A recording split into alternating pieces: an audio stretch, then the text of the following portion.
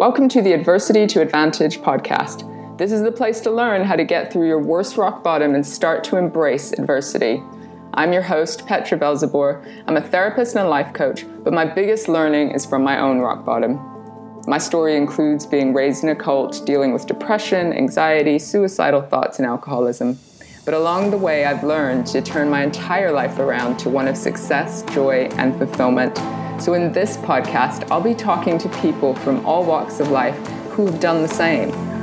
I'll be teasing out the skills and tools necessary, as well as using my own experience to teach you how to turn your adversity into your biggest advantage.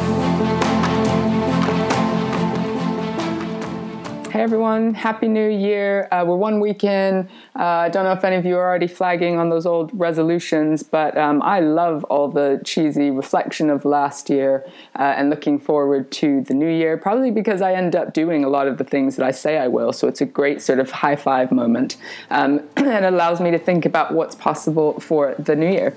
So today we've got Phil Askew. I'm so excited about this interview coming up. We're going to delve into how your past experiences show up in your current relationships, thinking about codependency, and there seems to be a theme about men that I interview talking about what it means to be a man, masculinity, showing up as vulnerable and asking for help. I'm really excited about this one. Happy New Year. You can do it.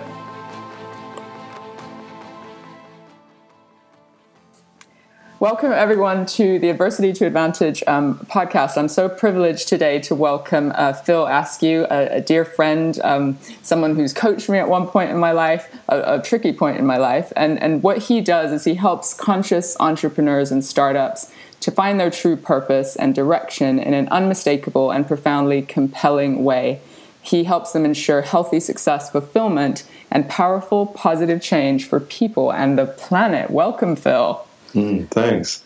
Wow, that was pretty good. Yeah. It was good, wasn't it? Yeah, I just noticed hearing that back. It was like, yeah. Profound. That's what I do. Yeah. So what did I not say? What are you most passionate about, sort of in that big sentence and work that you do? Yeah, it was a big sentence, and actually, I think if I'm thinking about it, where as you said that, the impact on me was that actually, what does it all boil down to? If it was one word, and that'd be purpose. That'd be so what really matters to me in my life and what really matters to you in your life.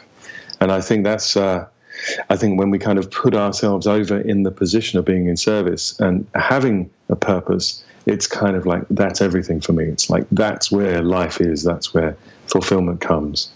And I know you started your career in a sort of a different industry and developed into coaching and having purpose as the core element of what you do, and I guess finding your own purpose. Give us a little bit of just history, like what led you to this place.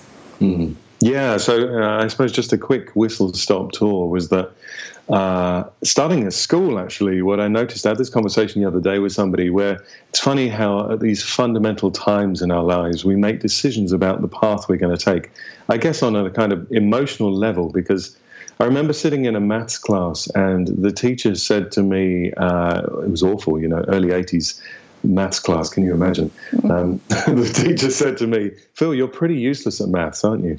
And I was like, whoa, that really stung. That really hurt. And being young, not knowing how to process that or to do something with it or to make a decision that she was wrong. She was an elder, and I assumed she was right. So what I did was say internally, right, I'm going to pursue the other path.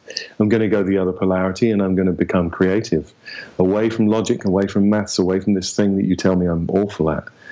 And so I kind of then started to flourish. I was already quite artistic anyway, but I started to flourish and pursue the path of being a creative and artistic, and pursuing GCSE in art and just actually leaving behind all that academia stuff, which I was apparently useless at. And that kind of, I pursued that path and carried on, and it became my formative years in terms of what I chose to do at college. And I went on and studied graphic design. And at that time, there was no internet or no kind of digital form of creativity in that way. And I was lucky enough to kind of intersect with the arc of the web exploding, in the early 90s after I'd been a graphic designer for a while. Still being a creative, but always having this kind of tickle of fascination for personal development and esoteric. I would be looking at astrology and palm reading and all of the mysticism that existed out in the world. I was always fascinated by, what was out there in the world, aside from, the stuff that we could see. So a kind of closet hippie and not so much closet, really. So uncloset. yeah, exactly. Maybe I'm not closet at all, or wasn't. But interesting that what the teacher said is what you're saying is stuck in your mind and has impacted that entire sort of path that you've taken yourself on.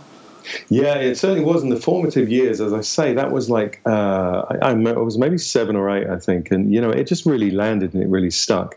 Because I know so much of being a child is about attaining love or finding love and acceptance and being in a place where, okay, so I am loved and I am accepted for who I am doing this thing. And I just knew that when I heard that from her, it was like, I'm going to come away from this territory. It's far too painful.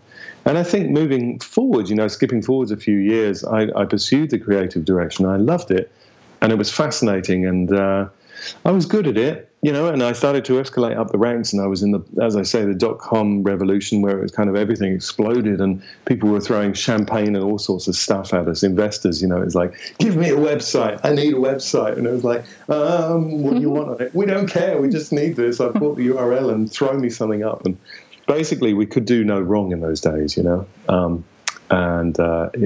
we were bought by another company, and basically we were absorbed into the belly of the beast of this huge PR company, and I became a creative director with a team of people, and I was plucked out of the same team, and I became the lead in that team. So it was kind of interesting dynamic. These were all my friends, and suddenly I was in a position where I was in charge of them, and I had to be the boss.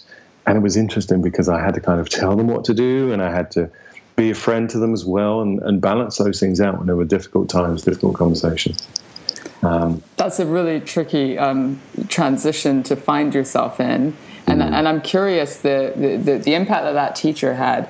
I'm curious about the impact of parents or the rest of the education system, siblings. Give us a little bit of context of what it was like growing up, and do you think you were sort of prepared for the real world?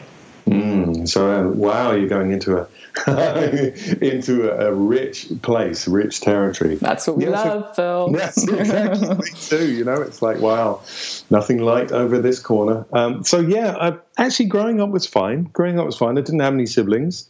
I was always sensitive. I was to the environment. I was always able to really absorb and to feel into what was happening in the room, into the space. And I have subsequently learned that at an early age, I was witnessing codependency. So, like, my mum and dad were very much in a codependent relationship, and it was and I think the parents of that era really were as well. It was very like the father goes out and does the work, and the wife, the female, stays in and she looks after the house. There's a very archetypal kind of shadow that exists in that time period, I believe, generationally, the consensus reality and how adults should be, And I guess I was at the corner of that triangle where I was witnessing that relationship, which was loving. Of course, it was loving. They stayed together, but it was also very, there was dysfunction in it. And what I noticed from a really early age was I felt like I put myself into the role of needing to resolve it. But I was just a 5 or 6 year old. So it's like, so this sort of peacemaker? Yeah, exactly. Yeah. If you look at like the Enneagram, for instance, the Enneagram is like an amazing assessment tool. And I'm a 9, which is literally called the peacemaker. Well, there you go. The peacekeeper. And interesting how young you were when that sort of role began to form for you. Yeah, I had to become an adult pretty quick. That's what I noticed in hindsight, having gone through therapy and exploring those early days. I had to become an adult fairly quick because life was amazing and fun and playful, and I was this little mini astronaut, and I used to love running around and playing with Action Man with other people. What I noticed was I hit a certain age where I think I became really aware of my parents' dynamic, and needing to, and it changing slightly, and me stepping up and making it about me. Was it me that kind of instigated that? Why is it not fun anymore? What happened? How can I fix this? But of course, I'm a little guy who has no tools, but just a lot of love for his parents and wanting to make a difference. So yeah, and I think that maybe also formulated a path for me from that point on in pursuit of the psychology, and there was no coaching at the time, but psychology and all manner of understanding human beings along in parallel with design, with creativity. And so I'm curious about how that role of peacemaker that formed at a really early age, sort of out of necessity, in order to survive and look after yourself, how that sort of impacted your personality, shall we say, or your interactions with people, relationships, any kind of conflict, I guess, growing up through school and beyond. Yeah, so as I evolved as a human being, I became very aware and sensitive to other people's needs, and I was somebody who wasn't particularly sure of my own identity in those days. I didn't know my value aside from being a rescuer, from somebody who helps others. And when I was helping others, I was valuable. So I misinterpreted receiving love for giving help and assistance and love. And so my role or my identity was solely about making people happy. And that kind of flourished to a place where I recognized I was pretty good at making people laugh. And people will love having that around, right? So, my goodness, yeah. Right? Yeah. And so I was like, wow, I'm being loved for this. Not so much for the maths, but I'm being loved for being laughed at, you know. People want me around, and purely for the fact that I make them laugh. Well, that was a decision I made. That was what I witnessed, and the kind of a choice that I made. So I must be really good at being funny. So people don't always see the humor side of things as a survival mechanism for us. The people that bring that sort of joy, it really is often coming from a place of survival. How do I fit into a group? How do I belong? Absolutely, yeah. Yeah, it was survival, actually. I mean, I'm pretty lucky because I'm tall. I'm like 6'4", so I was never bullied. And I was never really put in a position where I felt like the underdog, which is really lucky. You know, I think we're such basic creatures on some level. Like the physicality of me being giant does not mean I am like a Viking. You know, it meant I was ominous in terms of my size, but I certainly wasn't aggressive, or, you know, I'm not a warrior that's going to battle everybody who attempts to bully me. But it's so interesting how that didn't even come into the equation. I think building on that, what was fascinating for me is I didn't even recognize how big a guy I was for many years. I felt I was meek, I was loving, I was funny, I was kind. And you do have all that energy about you in your sort of tall, physicality. Yeah, and someone called me a gentle giant, or a big friendly giant. You know, I was like, I'm a giant? What do you mean? I didn't recognize that until I was maybe 17 or 18. And what I noticed was I was also stooping as well. I wasn't owning my space. I wasn't owning my size. So through doing making yourself small. Yeah, hiding, it's okay. I'm not a threat. It's all right. Everything's fine here. Everything's safe. And really coming from that hypersensitivity to people around you. Let me sort of adjust myself in order to fit with what they need so that they'll like me. Exactly. No rough edges, no sharp edges here. And particularly as I was moving into relationships, so I first started dating, I guess, when I was around about 17 or so. I really started to continue and perpetuate the role I saw with my parents, as in, like, I became my mum's role, which was the all-loving, I'll do anything for you, whatever you need. I'm here to make sure your life is wonderful and to provide safety, provide love 24/7. And if I was doing that, I felt good. I felt like valuable in relationship. And for our listeners, this all sounds pretty cool. Like, you're a nice guy and you're impacting the world in a nice way, and it sounds like you've got friends. I mean, what was the dark side or the negativity of this sort of behavior? I noticed how triggered I was when you just said nice. He was the nice guy. What was that? What was the trigger? What did it bring up for you? Yeah, well, it was like, that was exactly it. Yeah, I could do nice. That was dead easy. It was no problem. But I had range. I'm a human being. Sometimes I got angry. But angry wasn't allowed. Not within the gamut of Phil Askew. It's like, no, he doesn't do angry. He's the oracle, loving guy who holds everybody indefinitely. And I was like, well, F that. Actually, sometimes I do get angry, but that was the thing. I didn't get angry. It all went internally, and it started to turn into a place of deep self-reflection and almost like a downward spiral of, well, what do I do with this? It's not okay to get loud, to get shouty, to actually even talk about the fact that I might be pissed off with something. It was not okay. Phil doesn't do that. And where you're saying it was not okay, but it sounds like that was very much an internal rule rather than an external one. Have I got that right? Or did you feel like there was an external element as well, that people couldn't handle the maybe angry other sides of you? I didn't want people to go away. I didn't want to scare people off. That was the pattern that I'd grown up with. And certainly I didn't see violence, or I did not see loud voices or hear loud voices or anything growing up. It was just not on my radar for a thing that I could get hold of and utilize. And it was often seen as negative. So if ever we sort of saw loud voices or arguments or things like that, it was seen as something that you don't do. We don't do that in our family, kind of thing. So it's fascinating to know that as I did more self-development work, so much of my path and my process was, first of all, understanding who I was as a man, owning my manness. Because I noticed that in relationships, the girls that I was seeing, they wanted to see that. They wanted to see my manness. Yeah. We like a bit of that. My ness. Exactly. We like a bit of that. Yeah. And I was like, do you really? That's what you want to see?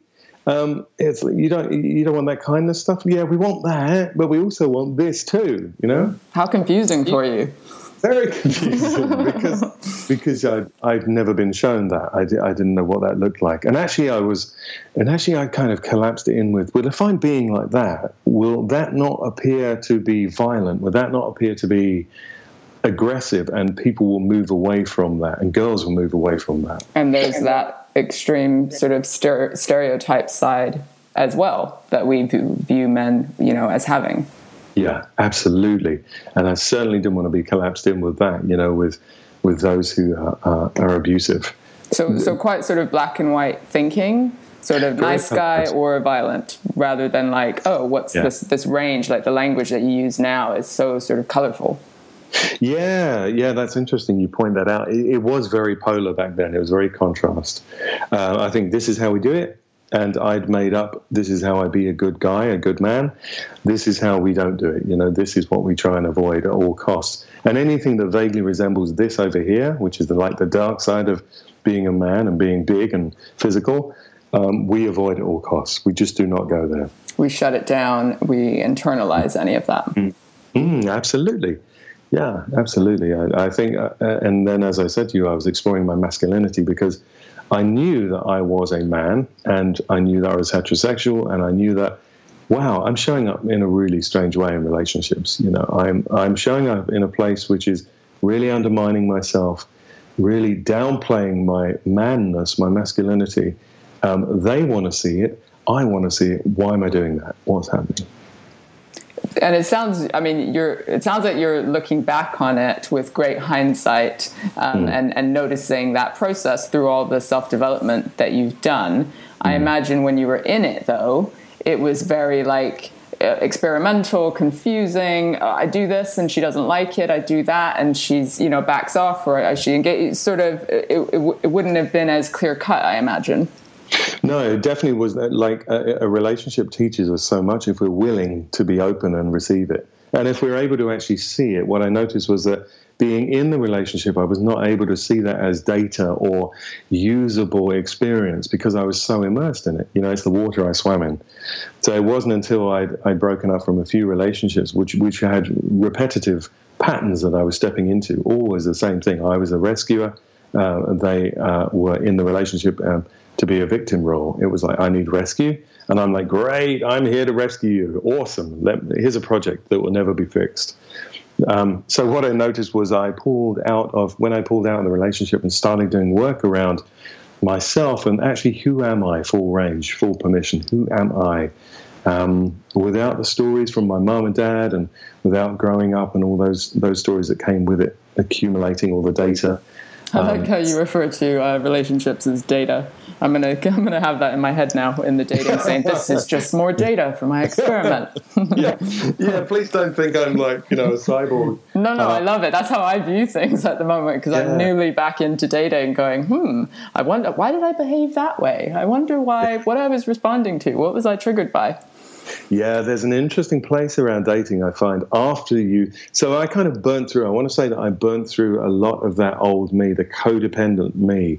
I read some great books, one called Codependent No More, and a bunch of others actually. But what I was very aware of, like I dive deep into therapy as well around how I want to be in relationship with a partner. I wanted a partner. I wanted somebody who was not just a victim that you had to rescue. Yeah, I wanted to, if you think the physicality of it will be standing shoulder to shoulder, facing the future together, enjoying the project of living, as opposed to it being about, okay, you need help, I'm a damn good helper, let's get this on. I'm curious about, in those patterns of relationships, you're playing this rescuer role. What did you do with your down days or your overwhelming feelings or rage or whatever it might have been, even if it was, beneath the surface?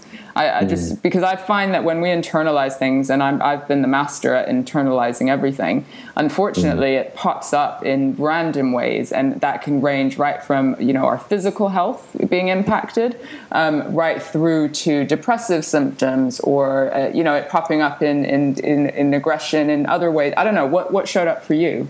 So I saw a habit, I saw a theme actually, and I think my mum also did it too, and that was to overeat. Yeah, and food, there's always something, right? Yeah, food is the great giver. It's like, I know that if I'm going to eat that thing, it's going to give me this. It's predictable, I knew a lot of tech guys in the internet industry, and not veering off track too much there, but I noticed that human beings can be ultra complex and unpredictable. And what I've noticed with some tech guys is they can be so into the tech because it's ultra predictable and reliable. And if you're a coder, it's like, I know that if I put that there, that happens. It's safe. Yeah, I heard you sort of say safe there. Absolutely. So what I noticed coming back to me for a moment was, I overate. And I also started to get into a hole of melancholy. And I really loved the landscape of melancholy and poetry, and wow, isn't life difficult? It's so sad, And I would almost feel like these hands on my shoulder of this. I used to call it the wet grey goblin, which was my inner critic. He would get on my shoulders and he'd be like, "Hey, Phil, man, life is like this. Go and read some poetry," and life's hard. Start noticing the sadness. Look, see, there's a dead bird on the floor. What is occurring in this life? It just went on and on like that, and actually that was familiar territory for me. Yeah, and maybe an acceptable identity of like melancholy poet, that sort of thing, which was still maybe safer than aggressive, all that stuff, rage, those sorts of emotions. It was hugely familiar as well, yeah. So that was the land that I lived in a lot when I was younger. I guess being an only child as well, I had a lot of friends, but being an only child, when you come home after school or after playing, it's like you're on your own pretty much. So I became very kind of imaginative, I suppose, yeah. And so in this theme of adversity, and you've talked me through so many things that have impacted who you are. I refer to the idea of a rock bottom or a crash or something that can sometimes be a blessing for people because it wakes them up. In a way, people that have rock bottoms can sometimes be privileged because it shakes them up to shift or to change. I mean, can you identify with that term at all within your life? Yeah, I think so. Absolutely. When you talk about rock bottom, what I noticed, the big one that really comes to the surface is losing my dad, and then a couple of years later losing my mum as well. And I think always, that is such a huge monumental event. Losing somebody you love in your life, huge. But when it's a parent, I think it's fundamentally ground shaking. The actual foundations of who you are and what it is that you base your entirety on shifts. It changes. It has to. Your identity is no longer interconnected with this human being which gave birth to you. I mean, it is on an energetic level always. They taught us how to be human beings. Or it taught us how to be adults even, for better, for worse. But not having them around anymore was a foundational shift for me in terms of, well, who am I? Who am I and what do I care about? Who am I? What is my mission in this life? Yeah. And interesting, we sort of went down this path right after you reflected on being an only child and sort of coming home and being on your own and needing to nurture your imagination in a way. Mm-hmm. And then picturing you sort of losing your parents, it just, without any siblings around, there is sort of a stark image of, who am I without that sort of anchor into my past? Or I imagine you had other relatives, but I have 10 siblings, so there's always somebody there if you want to think about parents or, so it just strikes me as quite lonely or isolating to work through that. Yeah, and it really was. And I'm only just in the last few years pulling out of the quagmire of that kind of dynamic, I guess. It was never, I've always been lucky to have a lot of friends and a lot of colleagues around me who are so supportive and so available. But I think one of the components that I make up of being a man was it was incredibly difficult to ask for help in the emotional landscape, in the emotional realm. I can ask you to, my mate John, I can ask him to come around and help me put this shelf up. That is a justifiable reason. I need the shelf to be on the wall. Look, man, you can help me. Come, use your muscles with me. Bring your tools. Yeah. We have our nails, we have shelf. Look, congrats. Let's drink beer. So I am man. That was super easy. That was dead easy. In that realm of asking for help, no problem at all. And giving help, no matter what anybody else wanted. Of course. I was amazing at that. Sure, I'll sweep in. I'm on holiday, but I'll come back and rescue you. No problem. Great. Do you love me now? So what happened was when it came to me sitting with my grief, being in a place of losing first my dad and then my mum, it was like, man, this is difficult, because I can ask for help, but it's not going to bring them back. So what is the point of asking for help? What is the purpose of asking for help? And so burning through that or working with a therapist around that, and at the time of grief, when I was thick in the wave of grief, of losing mum, actually, the second of my parents, what became really apparent and a great kind of metaphor, I guess, that my therapist gave me at the time, she said, well, Phil, you don't have to ask for anything from these people. They won't bring your parents back, of course, but you can just ask for them to come round and to make tea for you, to just be present. And the place that really struck me was just ask them to be blankets, yeah? So they come over to your place and they just wrap themselves around you and hold you in this place, which is like a blanket. And that was like, whoa, that really hit home. It's like, yeah, that I can do, that I can ask for. And were you able to? I imagine at the beginning it would have just been tricky, but of course you have close friends, you have people. It's just almost it's almost like you recognized what it is you could ask for anyway. How do I connect with what I need and then ask for it in a way that suits you? Yeah, in a way which felt like I wasn't burdening them with my grief, with my emotional trauma, because I was very aware of other people and not wanting to laden them with stuff. I was expert at not doing this, holding back, reserving stuff that wasn't theirs. And so due to the enormity of the grief that I was immersed in, that I was feeling, I honestly felt that if I were to share that with somebody else, I would feel that would impart it over to them. You know, it's like, here, have some of my grief. So they would have the heaviness of it. So you would be impacting them sort of negatively. Exactly, yeah. That they would be feeling it to the degree that I was immersed in that grief as well. And that was the last thing I wanted to do to anybody, as if I could do anything to anybody, you know. Right. Yeah. But when I said, hi, would you mind, I'm really struggling, would you mind coming over and being in a blanket for an hour or so? Yeah, yeah. That, for some reason, had a real logic about it. And I was like, yeah, I can do that. And I did. And what I discovered in that process of asking for help, being a big guy who was now very aware of his masculinity, being able to do that was magnificent, because, you know, asking for help is...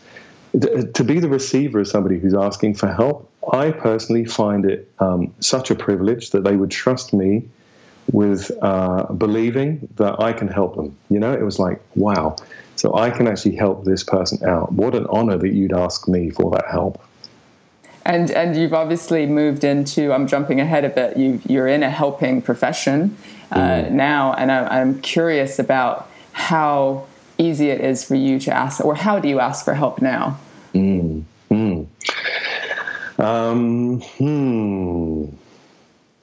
I am in a helping profession, and what's fascinating is that, I had to be very careful as I was entering into the realm of being a coach, which is in effect a catalyst for change for other people, to help them step into lives that they could be living, which is based on fulfillment and joy and pleasure and fun and happiness. So I had to be very careful of straddling that fine line between slipping into the default mode of codependent rescuer and somebody who was actually genuinely and healthily so providing help for this individual, or rather providing the fertile territory for them to be able to do their work. So coming back to your question where you said, you know, how do I ask for help? Now I feel absolutely clean about asking for help. I feel great. You know, it's like, yeah, absolutely, I ask for help. It's a muscle that I've had to build, but it also easily flexes as well as the right arm now easily flexes as well as the left arm. It's not just this, you know, wizened tiny arm which hangs to my side and never gets seen in the daylight.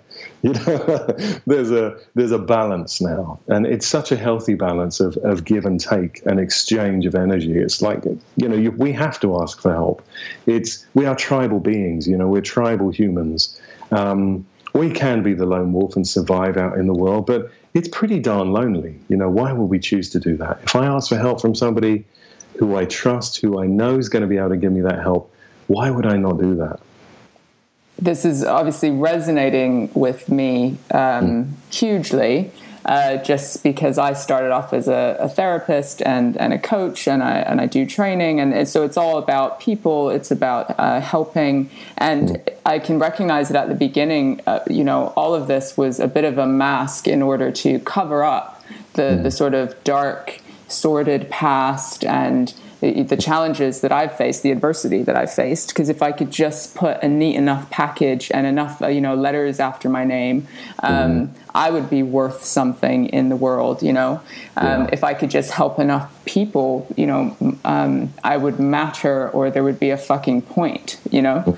And it's been a really interesting journey of recognizing the friendships that I need in my life, and also the equality that I'm looking for, which is give and take, and really being able to receive support. And since recently being divorced and being back in sort of the dating world, and just experimenting with, what is this emotion? Is this what loneliness feels like? Just sort of questioning. It's been a really interesting learning curve of just going, hey, I matter just as I am, and I feel that confidence and that connection, and have, you know, great people in my life such as you.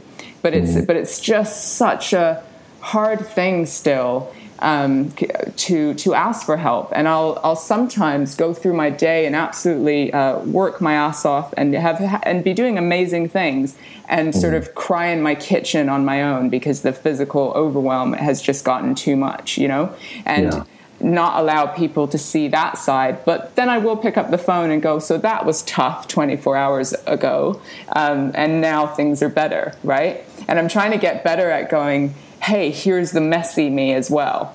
This is the falling apart me that doesn't always have it together. And I find that when I am able to do that, the connection that you get from humans is just profound because they've got that side too. Yeah, I love what you're saying. Yeah, that's so beautiful. It's like real-time mess. Here it is. What do you make of that? Real time, exactly. I like if I could just have 12 hours distance, it feels just like, I can put a little bow on it, Yeah. We can put it over there and go, yeah, but don't worry, I've moved on from that now. Yeah, I'm cool now. I'm not that mess anymore, but look at her. My God, she needs help, right? God, that was a mess. She could have asked for help. Look at me now. I'm pretty damn cool now, right? I spend the 80-20 rule. I do 80% of the time going, I'm cool. That's in the past. Everything's fine. Just to keep some distance. Anyway, that was my inspired rant based on your story. And that is so pertinent, I think, in... it will be so easy for us to go into the realm of like talking about what it is to be a man in modern society, rather, and how are we supposed to be? I noticed that, because men cry, I cry as well, of course.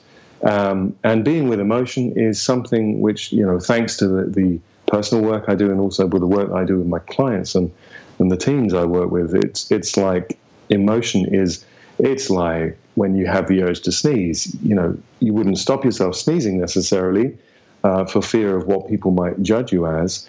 Tears are just the same thing. Emotion is just liquid coming from the eyes, and it's, not to sound too cheesy, but with this line, it's energy in motion.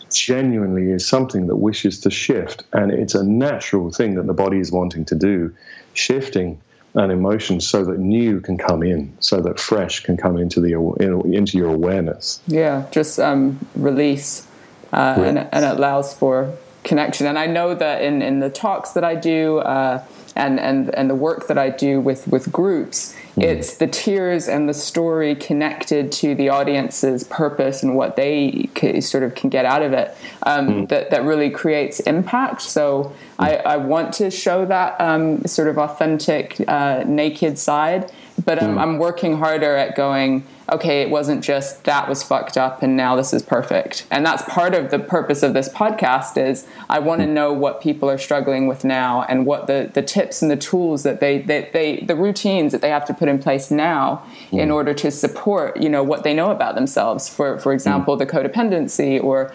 the rescuer, these sort of peacemaker titles that you've given yourself. Yeah. Do you have routines or things that you try and fit in your life just to ensure your own well-being and that you can sustain all this sort of level of learning? Yeah, I do. Yeah, that's a great question. I think so much of the time, physicality is a big one. Physicality is a big one because I think as men out in the world, the only way that we're allowed to physically express ourselves are through sport. I think that's an accepted norm. It's like, great, I can go and shout my head off at a football match, or I can go and roar, on the dance floor at a wedding. Yeah. That's acceptable. With alcohol. Oh, yeah, exactly. I was going to say, or if I'm fueled with booze, anything's acceptable, Oh, I was drunk, That's not me. Again, putting that version of you over in the corner, that was him. He was drunk, But we're physical beings, and we used to be hunters. Thousands of years ago, we used to be hunters. We have an energy about us and a physicality that wants to express itself. We have a body. We have this physical thing, which is, we are not just this brain which is encased within this vehicle carrying us around. We are everything, in our physicality, and it's as vital as our brain and our intelligence and our thinking. Long story short, I discovered 5 rhythms, and I practice 5 rhythms now every Wednesday. Tell people what that is for the ones that don't know. Yeah, it's a good thing to try and describe it in words is an interesting one, but it's, I would say it's loosely, on a basic level, it's a moving meditation. So it's like a 2.5-hour group moving meditation where you go through different rhythms, you go through different tempos. And in the process of doing that, you move your body in a way which is how your body wants to move in that moment. It's not predefined. You're not following a pattern as you might do in yoga, for instance. You're not following a routine, but you are freely expressing what it is your body is wanting to do in that moment. So your own intuition. Yeah, you're following your body's wisdom, both with yourself and with others. So you're encouraged to connect with others and dance with them. And then you're encouraged to come back into yourself again. There are no rules around it. You don't have to strictly do what it is that they are saying. So what I love about Five Rhythms is the freedom and the safety of the container of the room, that you're able to fully express the physicality. Like, I'm able to be a 6'4" Viking man roaring in the center of the room to mad fast, techno that's happening in one of the particular waves. And people are actively gravitating towards me because I'm doing that. And it's like, man, I can be this wild man with like full range and full permission. And, people want that. It's like more, and they're gravitating into to pick up on the energy of that. And nobody's drinking, right? Nobody's drinking, no. To drink would actually feel completely wrong because it takes away from the experience of it. You can't fully engage with what it is that you're with, and you can't witness the energy in the room if you were to have had a drink, So it's such an interesting collapse that's happened over the years, which is, in order to do that, in order for my barriers to come down, I need to be drunk. It's not true at all. In order to do that, you need to feel safe. You need to not feel vulnerable. And when you're in the space, which is beautifully held and structured like a Five Rhythms dance floor, my goodness, what you feel capable of, because nobody's judging you, is immense. It's absolutely immense. It feels to me like coming back to my true self, my true physicality, and my full permission to be me. Amazing. Amazing. So we're almost coming to the end of our discussion. I feel like we could talk all day. What advice would you give to somebody who's struggling, or say your younger self when you were grappling with grief or relationship, or sort of what advice would you give? So I want to say, do the work at becoming your own parent. So do the work. So I had to do the work around becoming Phil, the adult, Phil, the loving parent towards my inner child. And in doing that process, I'm not yearning for the type of parenting that my parents couldn't give me. And I'm also not yearning externally for the kinds of things that my girlfriend, I expect her to give me. I can give all of those things to myself through building that relationship, through being the adult Phil, giving loving and attention and conversation to the inner little Phil. Yeah, that's the most important, I would say. So deep, and it enables that image flashback that you described of when you're in relationship with a partner, you're sort of both facing out into the world sort of together. And I imagine that you giving yourself what you need, and if they're able to do that as well, you can have true partnership. Absolutely. Like, one of the things I want to say is that is what I do with my clients also. It's like coming home to self, Purpose is all about coming home to self, beyond the expectations of who you are, beyond the expectations of your job role. It's like, who are you behind that which you're acting in the world? Who are you, and how do you bring that to the surface, both as an individual and both as a member of a team, as a member of a system? It really does sound like all of your adversity has sort of led to the person that you are in your coaching, and the purpose that you have and how you give back. Mm-hmm. Yeah. I think we really have to be willing to do our own work to discover. Our ultimate purpose and expression of purpose is for us to be who we are, full permission, full range, And so I'm hoping that my work brings people back to themselves so that they can truly own their own skin. It's like, this is who I am. This is what I stand for. This is my mission in life. So, and the thing I want to leave our listeners with is, if there's one thing that you take from this podcast, it's do the work, learn about yourself, understand yourself, and then practice, connect, take action. That's what I'm taking from sort of that little line. Love it. Absolutely. Really great. Yeah. Thank you for this time as well. No, it's so good. So where can people find you if they want to find you online, social media, or your website? What if they want to work with you? Where can they find you? Yeah, so luminouslives.com is my website. And there you can read all about the work I do with entrepreneurs and those people going out into the world, making a difference, and also about the team coaching and the team experiences and the workshops I do are up there as well. And I also do talks in companies, and I do like lunch and learns around finding purpose in the workplace. It's like, who am I in this noisy environment? How do I find my identity, and how do I thrive in this place? Especially as the world of work is changing.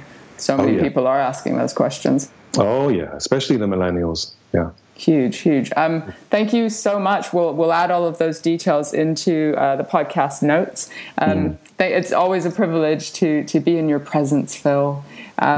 It's great to hear some of your story and to be connected through our adversity. Thank you so much. Thank you. It's been wonderful. Really enjoyed it. Thank you so much for listening. If something helped you today, please do share this episode with a friend and let them know that they are not alone. I know that for me, isolation kept me stuck much longer than I needed to be. So let's practice courage and talk to someone about what's going on, as that's the first step to making life amazing. Check out my website, petravelzeboer.com, for your free Kickstarter plan, which will teach you to turn your biggest weaknesses into your greatest strengths. Join the community of people who are changing the way they view life's challenges and living life to the full. Until next time, goodbye.